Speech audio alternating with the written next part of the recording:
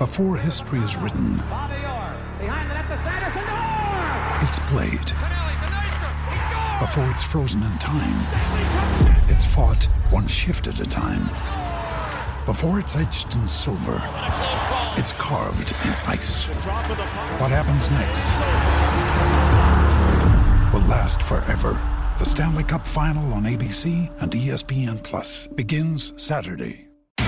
It's Tyre Power's Big Footy Final Sale. To kick things off, you can get the power to buy 3 and get 1 free on selected Toyo passenger car and SUV tyres. Tyre Power's Big Footy Final Sale can't last.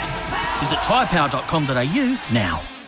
But today, well, it's been a day dominated by the AFL and the latest chapter in its navigation of the concussion issue. Isn't it incredible to think that a coach pushed for a concussion sub in a league meeting with coaches last Thursday, just a week out from round 1, mind you, could force an amendment as significant as clubs having an extra player on game day?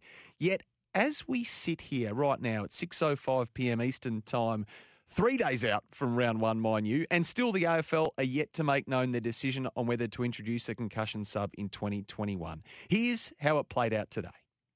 It was nearly unanimous across the board. I think it was. I don't think any coach said no. I don't think it's a good idea. What we've got at the present time is more significant concussion protocols that we've ever had, and perhaps what we wanted to do is, this is really just a welfare decision. It's got nothing to do with performance.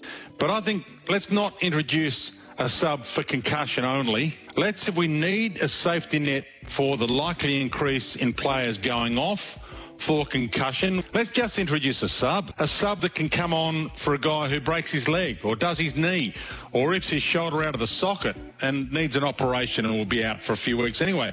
Why have a sub just for concussion? All for it. Okay. All for it. So if we are demanding that the clubs take no risks with the head for the reasons that have become much more apparent in the past 12 to 24 months, then we've got to give them the mechanism to be even more ultra-conservative with it. But in your mind, why should it be treated differently than somebody breaking their leg and not being able to play for the rest of the game and being out for a period of time? The basic answer is you're not going to get dementia with a broken leg. Okay, so there's not the long-term... long-term... You're not going to suffer CTE from a broken leg. We take this issue very, very seriously, and I think that's an important point to make here.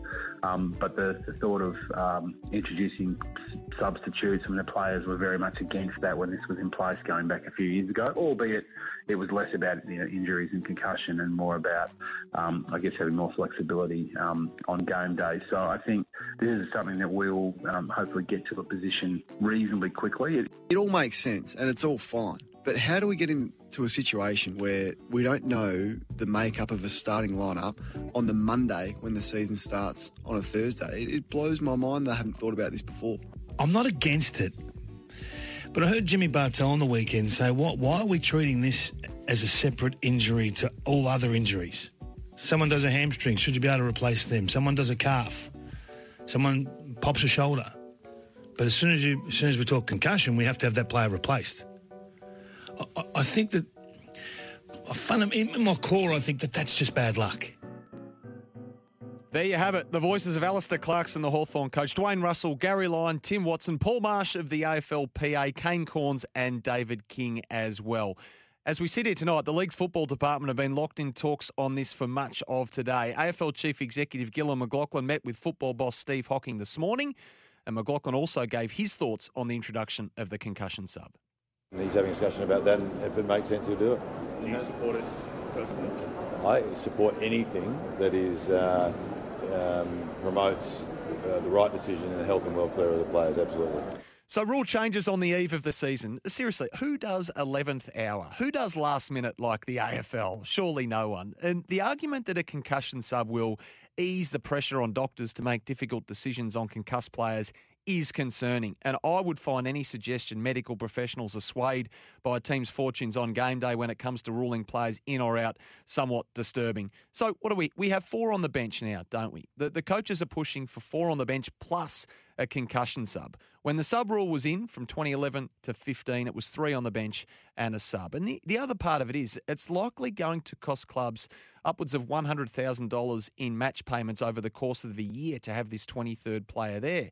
Now, speaking to clubs today, they suspect it would have to fall outside the TPP, the salary cap, or the entire cap is going to have to be reconfigured. And that's not going to happen because clubs have already locked in their salary cap specifics. So the league would have to allow this to sit outside of that.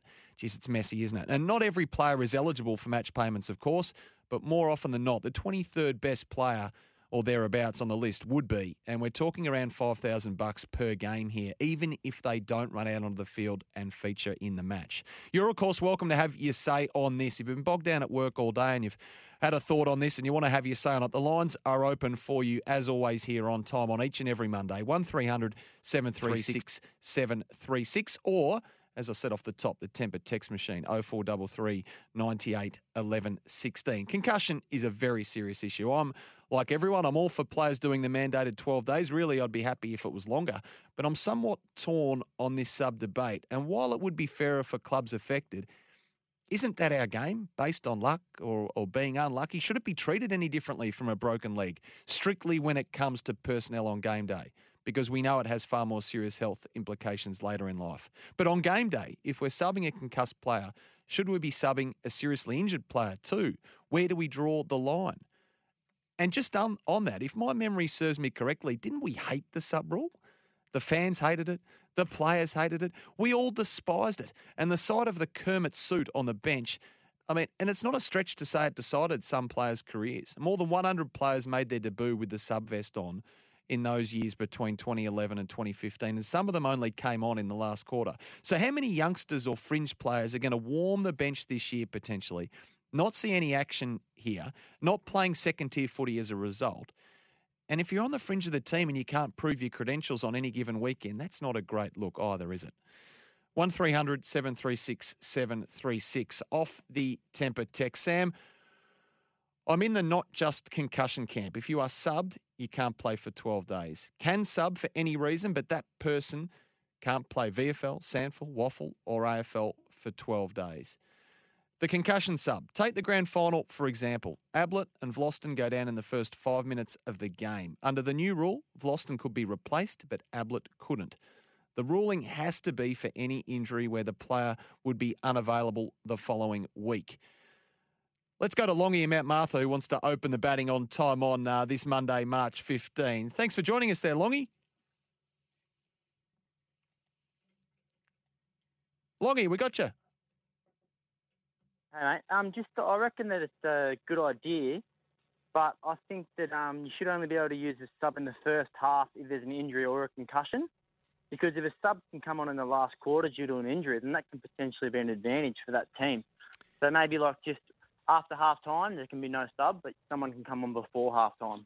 Don't mind that thinking, Longy. And just on that, it took my mind back instantly to the Port Adelaide-Richmond prelim of last year. Now, with 5 minutes to go, Port Adelaide pushing, Ebert gets concussed, doesn't he? Shocking concussion, and we all feared for him, of course we did. But if a fresh player comes on then with 5, 10, whatever it might be, 15 minutes to go in a slog of a preliminary final, that's a big advantage too, isn't it? So that's sort of what you're pointing towards. Yeah, 100%, and it could be unfair, and people could use it to their advantage, you know? Yeah, no, it's a good point, Longy. Appreciate your call this afternoon, this evening, and you're welcome to join Longy with your thoughts on this as the show goes on. As I mentioned, the lines are always open here. 1300 736 736.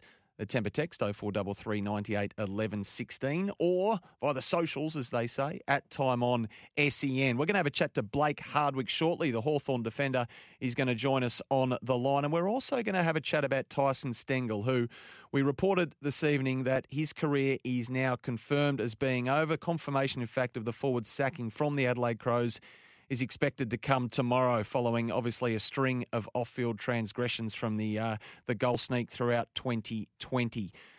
And that's another one of those ones for the wasted file, isn't it? We've seen them over the journey. We might talk about those. The guys that came and went too soon. And look, this footy caper isn't for everyone, is it, at the professional level? So we'll talk a little bit about Tyson Stengel's unfortunate demise as a professional AFL footballer shortly. But we need to take a break. Blake Hardwick is inbound, the Hawthorn defender, on Hawthorn Membership Day on SEN. You can get a free upgrade on Hawks memberships today. We'll be back with more on Time On. Sam Edmund with you right after this break.